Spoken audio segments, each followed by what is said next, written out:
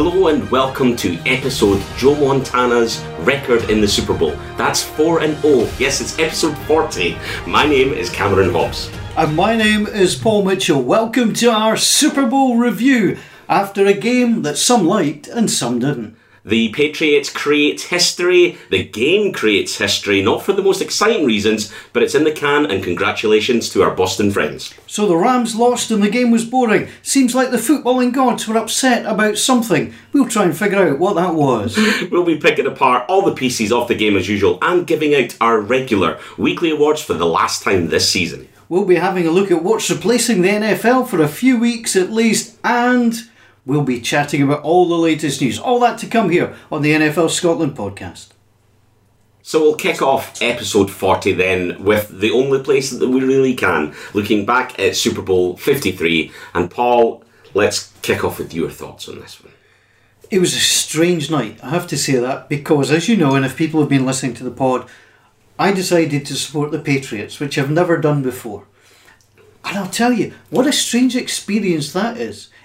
Because even when they weren't scoring the points, at no point was I in fact concerned. And bizarrely, and I said this to my mate James who was watching with, it's because you're sitting with the greatest quarterback of all time there, and you know that he's going to pull it out at some point. It's a very, very strange feeling doing that. It was a good, solid defensive game, and if that's how you like your football, that's fine. I think it's been a little bit harshly treated. It's not like players were tripping up and falling over and, balls were sailing over people's head. It wasn't slapstick football. It wasn't the high-scoring affair that I think people were expecting, but there was no slapstick to it, and I think the coaching was outstanding in the game from a New England point of view. So what I'd like to do is actually throw a couple of things your way, just to see how you're reacting. Unlike Brandon Cooks, I'm going to catch them. Anyway, we'll come back to that. I mean, the first one that I thought was strange is that's the biggest margin of victory that the Patriots have ever had in a Super Bowl. which is something, absolutely. It's just incredible. Now, interesting, a couple of things that somebody said, the offence scores 13 points, but Edelman gets the MVP. But the defence only gave up 3. Was there not a chance to give it to... I mean, Gilmore was the obvious one with the interception forcing fumbles. Was that not the Super Bowl to recognise a defensive player? Yes, it totally was. And I thought that Gilmore played brilliantly. He isn't targeted a lot as a cornerback. He's one of the better ones. And in Patriots defence that's not got, and we talked about this before, there's not necessarily 5-star players across it. Take out Brady and Gronk. He's a standout. For me, he's by far the best player. And he played brilliantly. So many important tackles, a huge interception at a very important time of the game. And it would have been a good time. I think I can get why Edelman got it, because in a game where there was so little mustard on offense, he was a clear standout compared to everybody else. So many receptions. At one point in the first half, James White's got the record for the most amount of receptions in a Super Bowl of all time. And I thought, Edelman's going to beat it. Even though it's not high scoring, he's just catching the ball all the time. He wasn't targeted nearly as much in that second half, I don't think, as he was in the first.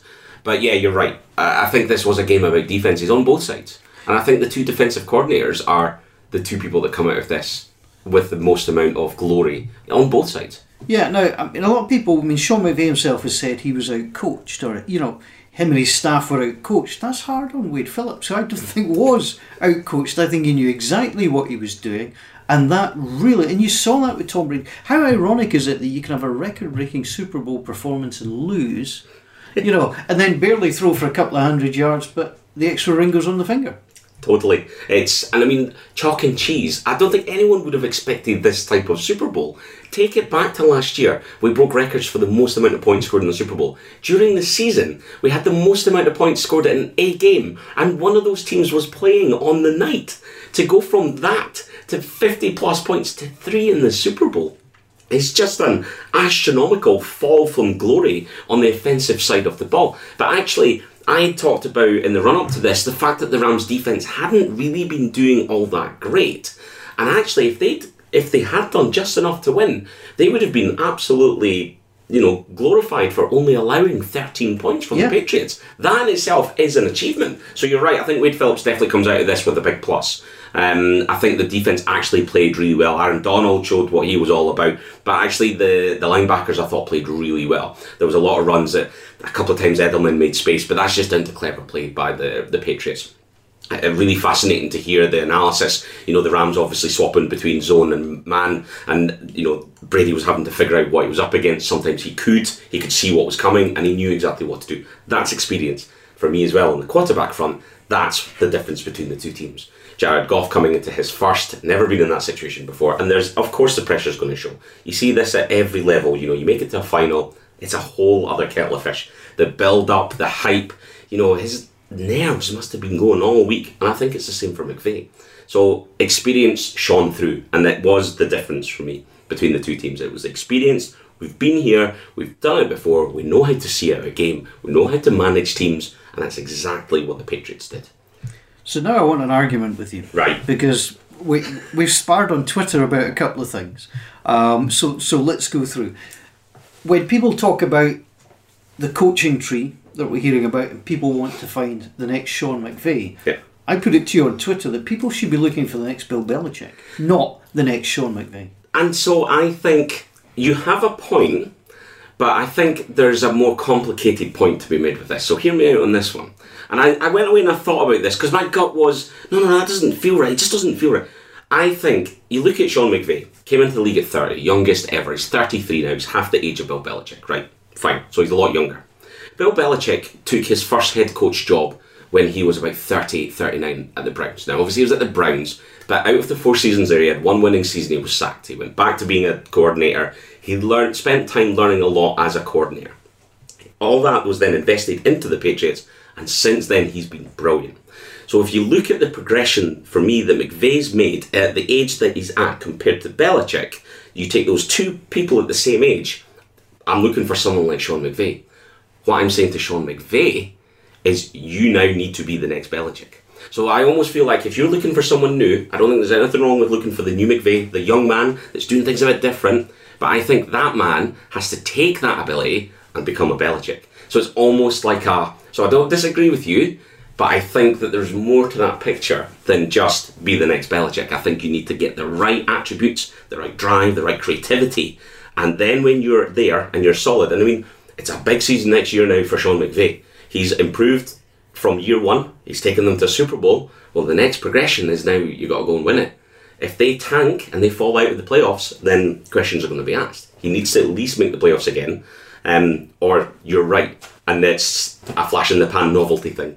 But I don't know, I feel like there's more to him. But I think you're right. I think what you say to Sean McVay is, you now need to target Belichick. Absolutely right. So, a couple of great statements that we found online. The future of football might be offense, but Bill Belichick showed on Sunday night that while he's still coaching, the future of football's on hold.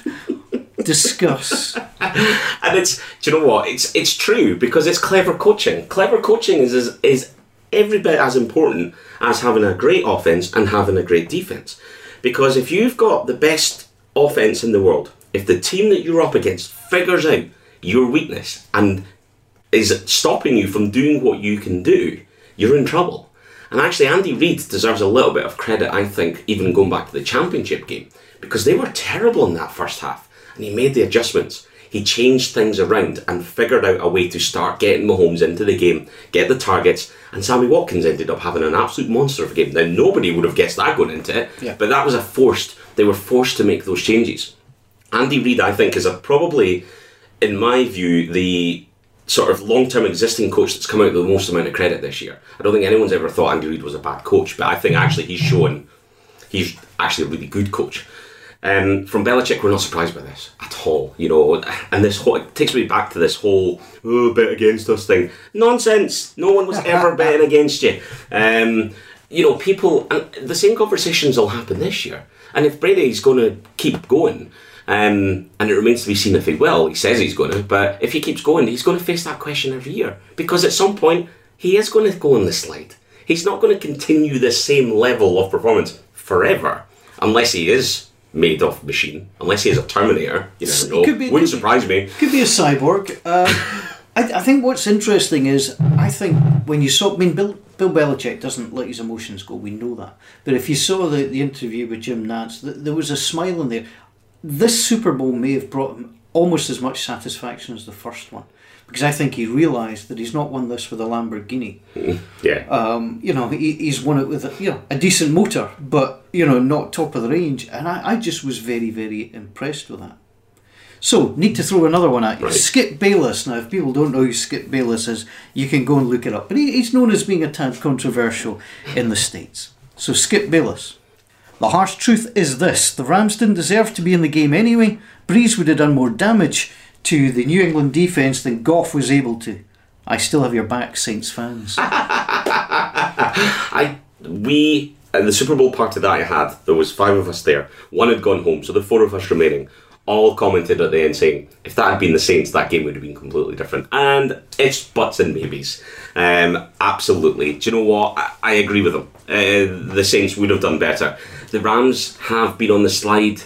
They benefited from a fortuitous play. It wasn't Goff that beat the Saints. It was Greg the Leg and the defence, because they made that big pick. Goff just had to get a couple more yards to get them into range, and boom, there it's done. And I think that unfortunately for them, there's question marks for me around Gurley.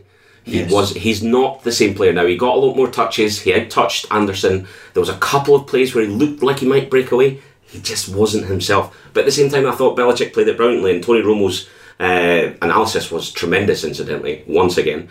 But, talking about the fact that the defence was playing straight down the park rather than going out wide and allowing the spaces, they knew what was coming, because Gurley's brilliant. He's their best option. You stop that, you're relying on Goff. Goff under pressure starts to wobble and the head goes down.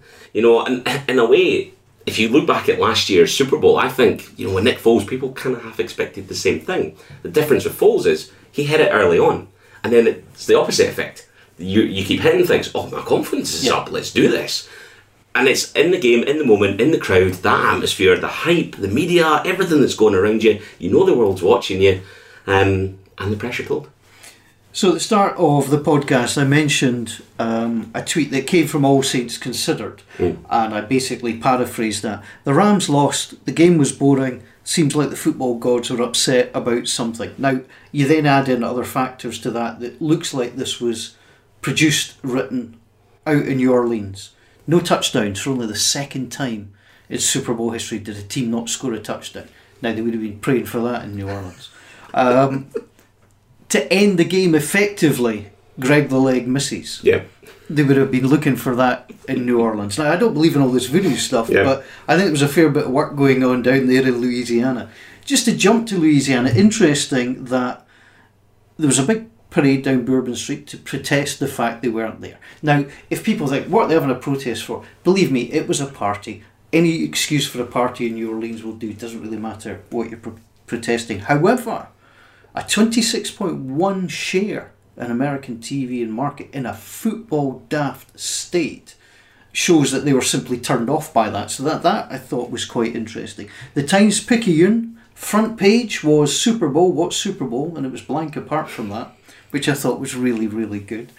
So, they do some nice, funny stuff. And, again, they weren't wishing the players ill, but I think they made their point. But we have to talk about Sean Payton and the clown t-shirt. Before we do, I'm just going to add 2 things. One, it adds a new meaning to Mardi in Mardi Gras. It's going to be particularly Mardi in New Orleans this year. 2, one other bit of voodoo. What was the final score in the game? 13-3. 13-3. What was the Saints' record during the season? 13-3. Okay. So I just tell you, someone's been up at some point with a voodoo doll. They've been working hard, that's for sure. And how much was this down to the fact that Sean McVay's pullback coach, the gentleman that's been moving on the sideline, he wasn't there because he's been injured apparently. So it wasn't his number one guy that normally pulls back. Maybe he was the most valuable player across the season. Who knows? But yes, the clown t-shirt. Was he wearing that clown t-shirt or not? Oh yes, he was. There's no doubt about it. But that is utter genius, to wear a little V with just enough. And now if you've not seen the t-shirt, they're going around New Orleans with these wonderful t-shirts with a picture of Roger Goodell as a clown. And Sean Payton was clearly wearing one underneath a jersey in an interview. honestly. Clear enough that you know, Yeah. but not clear enough that he's going to get in trouble. Yeah. Or at least you don't think so. Utter genius. Loved it, and loved it. In terms of, let's touch a little bit on the television coverage. I thought, good job by both BBC and Sky again. Very solid across the board, I thought. In terms of my man of the match, if you like, I think Mark Chapman's just got a little bit more than Neil Reynolds on the host, because he's a television professional, whereas there's no doubt Neil Reynolds has got more NFL knowledge. Yeah. Jeff Reinbold, Rex Ryan, always pretty good. The difference for me is Mike Carlson. Yeah, he's brilliant, because Mike's he's been around for so long covering the game. He's got the knowledge, he's got the wit, but he's got that right level of British sarcasm that just plays nicely. He's not rude with it, he's not patronising with it. He can talk about the game as good as anybody, but he can deliver it in a way that actually is really funny to the British audience. And I think that's what makes him quite unique in the marketplace that he's in. I think that the BBC are more willing to be a little bit, call a spade a spade. I think that sometimes Sky can be a bit more, everything's coming up rosy. Well, they're almost the network of the NFL, and that's part of the problem in that sense. Yeah. But I think Mike Carlson just gives you the little acid drops now and then, just enough, as I say, just to keep things right. And he's not afraid to have a little pop at, Mark Chapman and bring him. So I generally, honestly, a really good job, and that's where you hope the people who evaluate these things just say, tell you what, that's our team. Yeah. You're going again. Totally. I think, do you know what, and it's something that's come up, the growth of the game, and I think a big part of the growth of the game in the UK, obviously, they're bringing games over, there's more content available, but actually, the two sets of coverage across the BBC with the highlight show that they do, and on Sky, with the great guests that they've now got, Jeff's brilliant, they are getting people like Ryan in, and that's, Sean Gale's brilliant as well. It's actually really good coverage. We've never had it better. No, and a good shout to TalkSport as well, because TalkSport do an excellent coverage during the season, both with their Red Zone style show and both with the Sunday Night Football. Personally, and I know it's hard work for the guys, I'd like to see them on all night rather than that break. Even if that means negotiating getting a second commentary game somewhere along the way. Because, I love listening to football on the radio. I listen to the Patriots Chiefs on the radio. There's something brilliant about it. So if I had a wee quibble, that's where I'd like to see them come on and not be taken off of the darts or anything like that. Just stay on, because Nat Coombs, Will Gavin, etc. do a hell of a job on there. Just a couple of things on figures over here. The BBC are releasing to say that without a lead-in from Match of the Day, about 835,000 was their average audience. That's not bad for 11 o'clock at night to 2 in the morning. Yep. Sky, they reckon, because the figures won't come out till next week, will be between 100 and 200,000. Sky will always lose out to the BBC. It just seems to be that mentality. Yep. It's the same as on ITV and BBC. The BBC always tends to win. The Championship games on Sky, down last year for the first one, which had a peak of 274,000, Rams Saints. But it was Pats Jags. Yeah. Two very popular teams. Yes, the Jags obviously have got a presence, and it's been effective. If I was at the first Niners Jags game, and there was very little in the way of Jacksonville Jaguars support.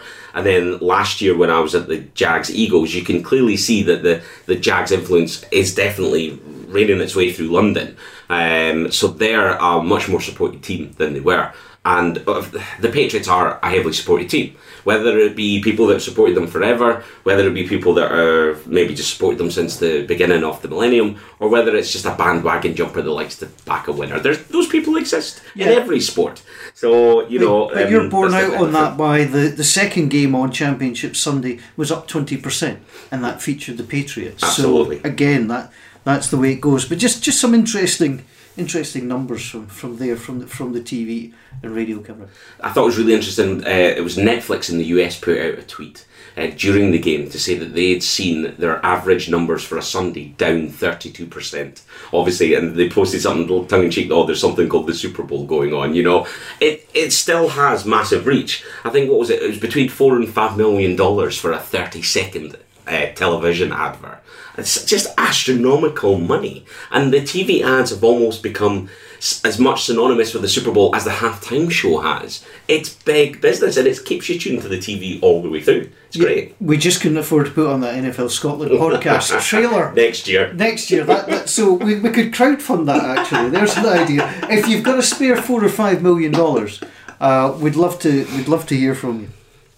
So we can't fully move on from this until we at least touch on the 4 records that were set, because we mentioned that the game didn't perhaps live up to expectations, but the 4 records that were set were: 1, the lowest scoring Super Bowl ever.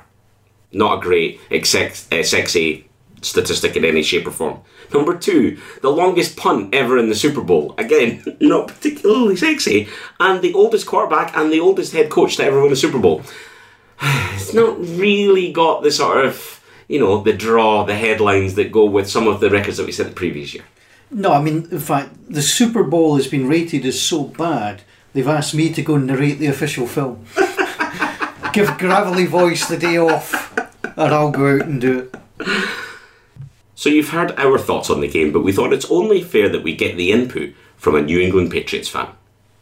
So delighted to be joined then by Ross Henderson. Those of you that listened to our podcast right at the start may remember we had Ross as a Patriots fan on last year, and he was good enough to come on after they lost to the Eagles and talk about the game. So we decided it's only fair he gets his moment of glory. So welcome back, Ross. How did you enjoy the game this year? Thank you, Cameron. A lot more than last year, certainly. From a Patriots fan standpoint, I think the game is considerably less quality than the Eagles game, but I think it was a prime example of the value of coaches in this league. It really showed, I think, Belichick demonstrated why he is the best.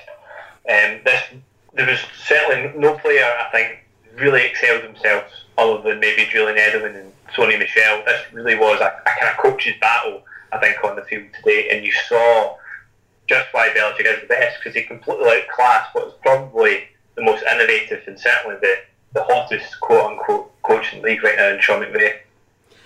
Were you confident going into the game? Did you think that the postseason Patriots are a different beast? And obviously that was a big important win over the Chiefs that maybe a lot of people didn't think you would do. Were you more confident coming into this game than you were against the Chiefs the 2 weeks before? Yeah, I think that's probably fair. Coming into the playoffs as a whole, I wasn't especially confident. I think we're a little bit out of form. I think some of our key players that normally turn up at the end of the season maybe weren't there as much. I'm looking at someone like Julian Edelman and Rob Gronkowski, for example.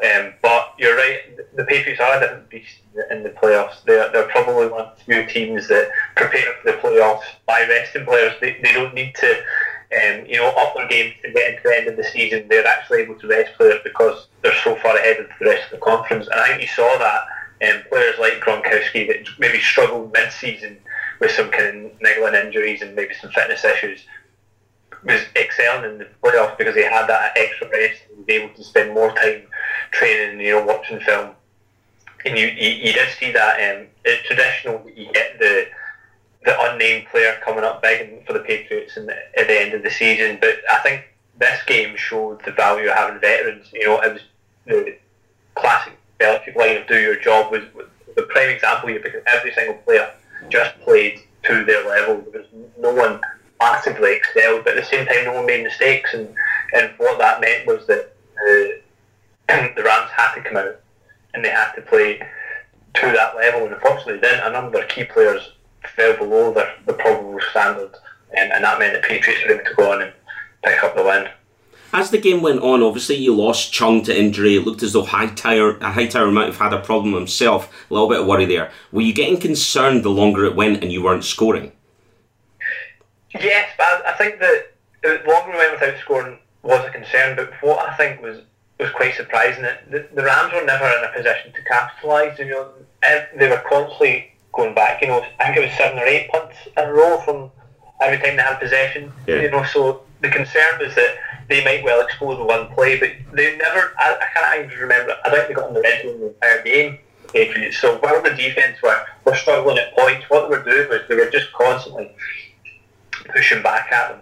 The Rams offence were so poor that there was never really a threat, and whilst the Patriots offence really did struggle at times, the Rams never got into our half, really, and they didn't get into red zone the entire game, and I think that's quite remarkable, and it shows the impact that the defensive planning did. And I know Flores is the way to the Rams, and I think that if you compare it to last year, where we were potentially going to be losing Josh McDaniels, and of course we lost Matt Patricia. This year we're losing a really good offensive coach who's coming off a high. Whereas last year we were looking at two coaches that were potentially leaving, coming off a low.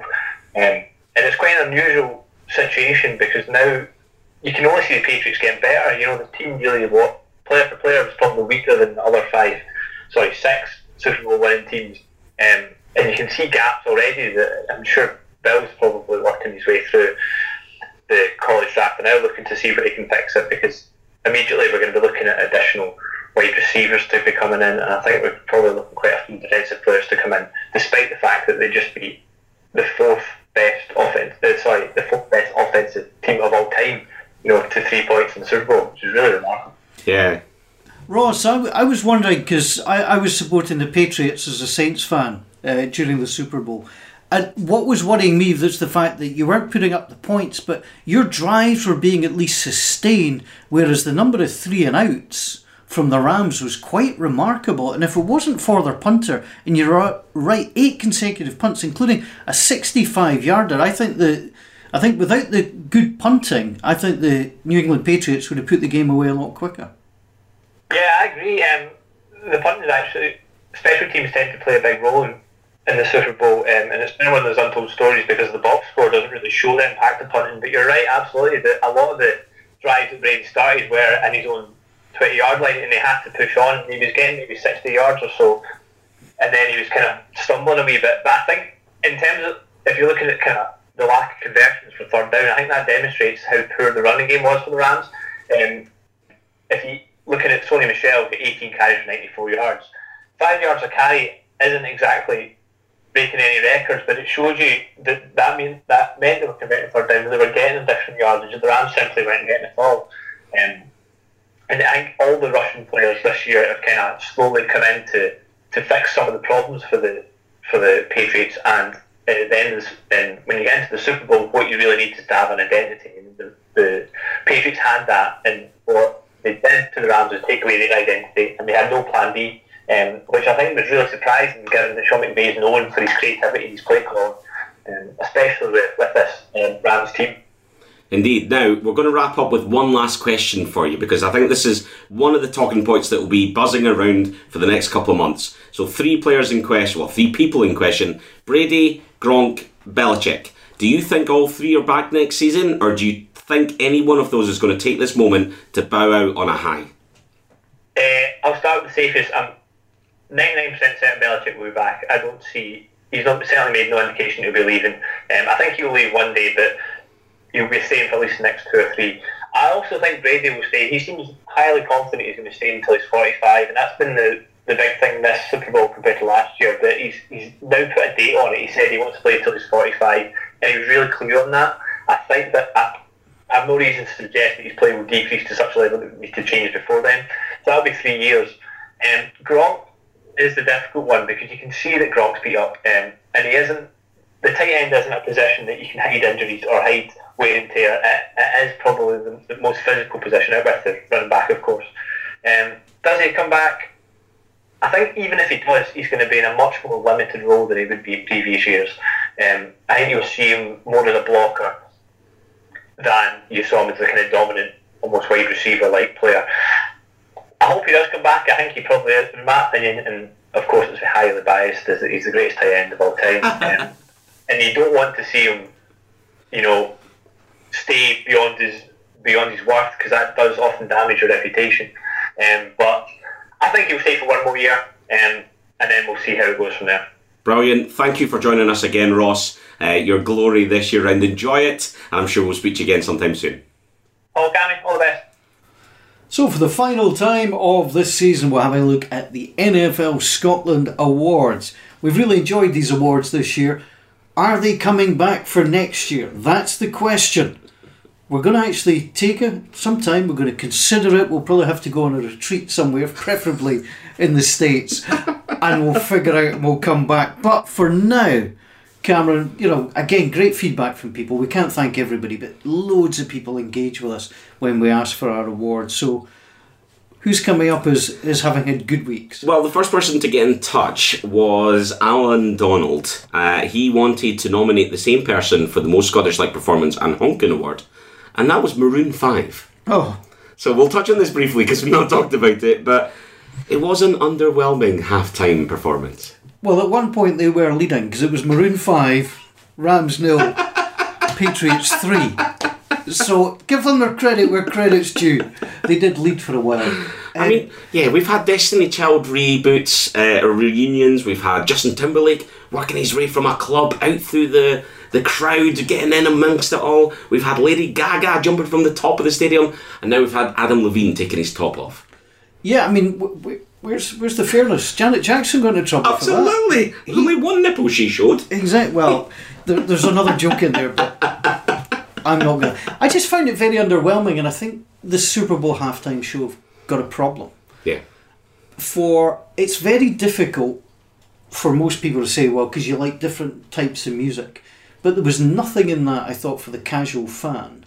I mean, somebody tweeted Maroon 5 are the rock band for people who don't like rock music. Yeah. I mean, they've done some great songs, Payphone, and some good songs, but to me, it was trying to be too different. I thought the anthem was very good. Yes. Just a shame Gladys Knight never got a chance to finish doing her hair before she came out. But boy, did she sing well. But yeah, I mean, that disappointed me. So yeah, anything that's got honking attached to it as well, Maroon 5 can have. Yes. For me, do you know what? I felt like something that you could have seen at the Hydro in Glasgow for 50 quid. Yeah. Nah, nothing special there at all, really. So, a bit disappointing all round. Right, Liam Young's been in touch though. So, Most Scottish-like Performance, he gives that to Brandon Cooks. I mean, he literally had the win in his hands twice. It's a valid point. But I think he did, but for both, it was good defensive play. Oh, I mean, there was great defensive play. I mean, to be fair. Interestingly, I at one point, I turned to James I was watching it with, and it was, that 3 each at the time. I said, look, Brady will score and Goff will throw an interception. You can see it coming a mile off. He also says McVeigh and Goff for honking, because their game plan was honking. And Stephen Gilmore, the real MVP. So he agrees with you Absolutely. on that one. We also had Mabinex. I'm never sure how to pronounce these names. Most Scottish-like Performance, both offences. I think it's a valid point on there. Honkin goes to Todd Gurley for him, and had his porridge, Minitron, aka Julian Edelman. Yeah, I mean, there's a lot of talk about Julian Edelman and the number of championships that he's won, and could he be going into the Hall of Fame. The one thing that helps him is the fact that he got the MVP. Because he's not a stud receiver, he's a really, really good player, but the Hall of Fame tends to be for the elite, and I'm not sure he's there. Although you put that on your resume, and that does make a difference. And then Colin Simpson got in touch to say honking award goes to Sean McVeigh for struggling to come up with any plans that laid a glove on the Patriots. Maroon 5 run him close for stinking up the halftime show. Edelman has had his porridge, and the boys at Off the Ball were honking for their predictable take on the NFL. Well, let's talk briefly about it. You were on Off the Ball on Saturday. Now, we always knew that Stuart and Tam were going to be slightly anti-NFL. You then knew that Tam might be the one to move. And ironically, I mean, Stuart's been to the Super Bowl. Yeah. Now, he's not daft as our Stuart Cosgrove. He knew exactly what you were up to, and he knew exactly the part he was playing, and I actually quite enjoyed it. Apparently, because I've not heard it, because some of us were working, there was a wee pop at my hair, which I don't appreciate in any way, but I'm sure you stood up for me. Oh, absolutely. Yeah. I didn't laugh at that joke at all, not once. Do you know what? A great experience for the opportunity to go in Off the Ball, and yeah, it was a hard sell. But do you know what? I think Tam briefly, it was the food that brought him round. Shock horror, who would have guessed that? I played to his weakness. Of course I was going in with the food approach. But, great for them to have me on and to talk some American football. So I don't think I've quite sold them yet, but maybe next year. No, but you did have the line of the day about helmets. Yeah, they've cut that from the podcast as well. So if you didn't hear it, I was quite. Do you know what? I was happy because Stuart Cosgrove properly laughed at it. Happy, as well. I nearly crashed the car. Yes, it was a good moment. I'll have to admit, I walked away from it going, I was happy with that. That was good. a great experience, and thanks to the BBC for having us. But let's hope it's the first of many opportunities for us here at the NFL Scotland podcast. I'll tell you, it'd be good if they get you back at the same time next year to try and, say, let's have another little look, and perhaps you could take through some food. Absolutely, I think that sounds like a good idea. I'm sure Stuart and Tam are listening to this podcast now after having me on. Wow, absolutely. So let's wrap up then with the news. Paul, what takes your fancy? Dolphins have got a new head coach. Yes. Is Brian Flores a good hire for Miami? On the surface of it, it seems to be. I think that they definitely need to change. They need a new approach. They need someone that's going to go in and do things differently. And compared to Adam Gase, I feel like he is someone who's deserving of the chance. Absolutely. I think he's got a tough job, is a challenge. I think that, in that division, all three of the head coaches have got a really tough job against a Patriots team that's not getting any weaker. They're getting older, but they're not getting weaker. But I always think you're not coaching against Bill Belichick. Yeah. You're coaching against the other two teams. Yeah. Because success for me is that you constantly finish second. So if I'm Miami, Jets are in my rear view and the Bills are in the rear view, and you build a team that beats them constantly and shows you as the main threat to the Patriots. What unnerves me about every unveiling of a head coach for Buffalo, for Miami, and for the Jets is nobody in this, say the last 10 years has constantly gone after the Patriots, been given that chance to build. Todd Bowles had a chance, was unable to do it. And that's what disappoints me, that nobody's been able to just finish that comfortable second. You always say, well, we know the Pats are going on it, but, Bills will always be second. Yeah. Nobody's been able to do that. It felt at one point like the Jets looked as though they'd maybe sorted themselves out a little bit. Yeah. Their defence was brilliant, and Sanchez was actually playing well, and then it just went the same way again, just down the toilet. You're right, and we really need someone to come away from that pack and step out. The Patriots can be beaten. We saw the Dolphins do it, okay, on a sort of fluky, ridiculous last play of the game. They still did it, and it can be done. So, someone can come out, break away from the crowd, like you say. There's two rookie quarterbacks in that division still, Darnold and Allen. Now, Allen, for me, remains to be seen. Fine, he was running around, but with the same Lamar Jackson, you're not going to run around like that for long as a quarterback. You're just not. Darnold started strong, sort of ended in a decent place. When we spoke to Jim Ballard, he certainly thought that he had the skill set for it. Yep. He has to have the pieces around him to be a success. It'll be an interesting second season for him. For me, obviously, they've still not, the word is they've not decided on Tannehill in Miami. There's a lot of chat that they're going to move away from him and cut him. That seems to be the expectation. Well, that's all good and well, as long as you get someone in to replace him. So you're maybe looking at Flacco. You're maybe looking at Foles. Trade for Foles now that he's probably going to sign an extension with the Eagles. So, getting rid of Tannehill is one thing, but if you don't get someone decent in to replace him, you're not going to go anywhere particularly fast. And that's where pressure comes on a new head coach. That's difficult. If you've got a new head coach and a new quarterback starting from scratch, if it's someone young. Well, look at Arizona. Difficult. I mean, 1 year. Yeah. 1 year by. Absolutely. That's wrong. I totally agree. Unless, and I think we said it when he got sacked, unless there's an element of complete dysfunction in the organisation, you should never be one and done. Never. Yeah. In terms of news, I mean, there's two things. The Alliance of America League kicks off on Sunday. CBS are the television partner for the league. They've gone at it. They're not giving you a chance to stop watching football, and they're giving it a go in nice sunny places. What do you make of it? Yeah, this is going to be fascinating. There's a lot of hype, and I think the most interesting thing that's come out of this is the fact that it's not just CBS, but the NFL Network are going to show a game every week.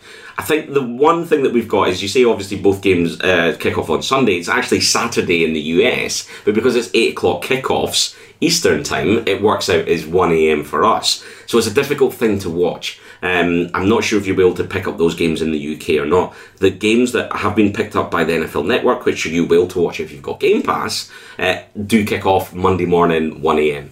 So, yeah, you might get it on replay. You might end up with highlights on the NFL Network. So, we'll be interested to see what kind of coverage we'll get here in the UK. Some interesting games. So, you've got Atlanta, Orlando, and San Diego, San Antonio kicking off at the same time on Saturday to get it all underway. Then it's Memphis, Birmingham, and Salt Lake Lake Arizona on the Sunday.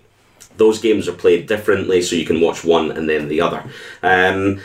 It genuinely is going to be fascinating. I'm intrigued to see what this league's going to be about. I think, we need to give them this first season anyway to get things underway. They're going to do things differently. It'll be interesting to see what kind of attendances they're getting. What is the quality of play? And actually, the first couple of weeks could make or break it in that sense. If the attendances aren't great, but the teams come out and play a really good game, more people will go. If there's loads of people there and it's a bit of a shambles, then you're going to get the opposite effect. So it's not a very forgiving environment, the sporting world. So no, and we've seen leagues come and go, but I think the significant thing is CBS are showing it. They're putting a lot of their frontline talent onto it, which is great. So the games will sound similar to the NFL. Yeah. I also think that the NFL Network are playing it quite coy. You pick up one game, so there's 3 hours worth of programming you don't have to make. Yeah. What I think they'll do, if I was them, is I think you'll see that they'll pick up all of the games and just show them during the week, that dead between 12 and 3 in the afternoon slot, because if you watch the NFL Network over that summer, I mean, some of the stuff they have to think about, to talk about, is just nonsense. There you're looking at live, fresh, new content, and I think they will, if it succeeds, they will pick up more and more and more, and I think they will integrate it in, and it will be seen as a junior partner to the NFL, because simply they need content, they want people, they want clicks, they want eyeballs, they want hits, they want all of that, and I think that's where it can come from. Yeah, absolutely. And let's hope that it is a success, because if it is, then we're going to get football all the way through to the end of April, and we'll embrace that fully. You need to nail your colours to the mast, though, because one of our good mates, Chris, got in touch to say, come on, boys, who are you following? So I'm going with where my gut went right away, and I'm picking up the San Diego Fleet as my team. I really like the name, I like the logo, I love the colours. I think the grey and the yellow is just brilliant. My living room has got very similar colour style to it. I just think it looks great. Obviously, being a 49ers fan, I've got an affinity to California, so I'm going to stay in state. I'm going to pick up the San Diego Fleet. I'm going to go with Orlando, Right. because I love Florida. Yeah. As you know, that's where my baseball team reside. So I'm going to pick up Orlando, and we'll see how they go. Steve Spurrier in there. There's not a team in Louisiana, so I'll keep it in Florida. Yeah, we'll put little asterisks next to these. We reserve the right to change our mind if our teams are honking. Oh, absolutely. If they get honking awards, but I think it's the Memphis Legends that look like something out of Burger King. Yeah. Yeah. That is the worst logo going. Please change it. Yeah, some interesting logos in there. But it'll be fascinating. So we'll stay tuned. We'll probably cover that at some point during the off-season as well, give wee updates as how things are going. Yeah, now, we're quite far into this podcast. We're nearly at the end, and I can't believe we've not touched on the most important thing of the whole weekend in any great depth. And that was the #1 advert from the Super Bowl commercials.